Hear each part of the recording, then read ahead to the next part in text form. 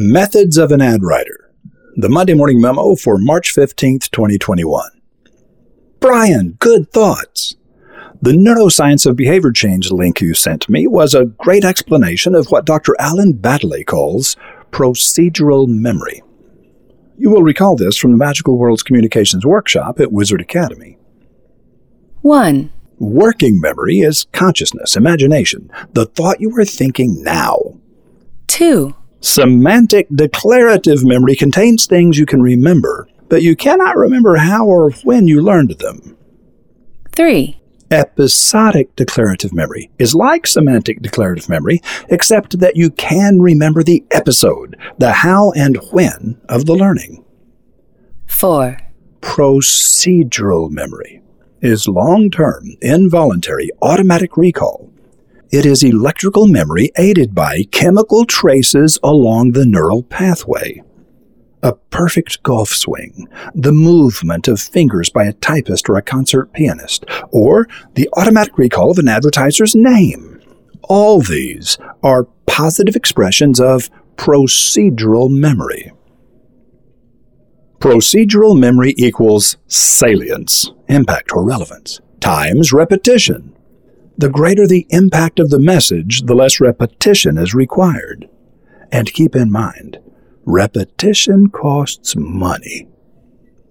The short-term goal of the direct response ad writer is to speak to an immediately felt need of the customer who is currently actively in need of the product or service in question.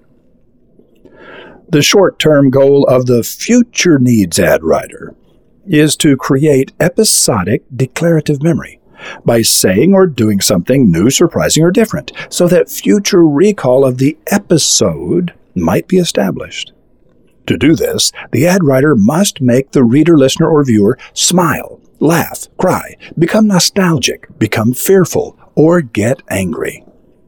This is because emotion triggers adrenaline. And adrenaline is the biochemical adhesive that creates those chemical traces along the neural pathway. Information without emotion is of limited value. The long-term goal of the future needs ad writer is to deliver a series of salient messages with enough repetition over time to create procedural memory, but without any of the negative associations that come with anger, sorrow, and fear. So now you understand PTSD. It is simply a negative expression of the long-term, involuntary, automatic recall known by neuroscientists as procedural memory, a product of salience, importance, relevance, or surprise, times repetition. With enough salience, a repetition of only one is sufficient to create procedural memory. Always good to hear from you, Brian. Oh, one last thing. Those of you who didn't see Brian's email to Indy Beagle in last week's rabbit hole were likely intrigued by the new, surprising, and different opening of today's Monday Morning Memo. Brian, good thoughts. Am I reading a private email to someone named Brian? Or you may have wondered, Brian who? Or if your own name is Brian, you may have asked, how is the wizard personalizing the main body of the Monday Morning Memo to each individual reader? In any case, those opening three words achieved reader, listener, viewer engagement.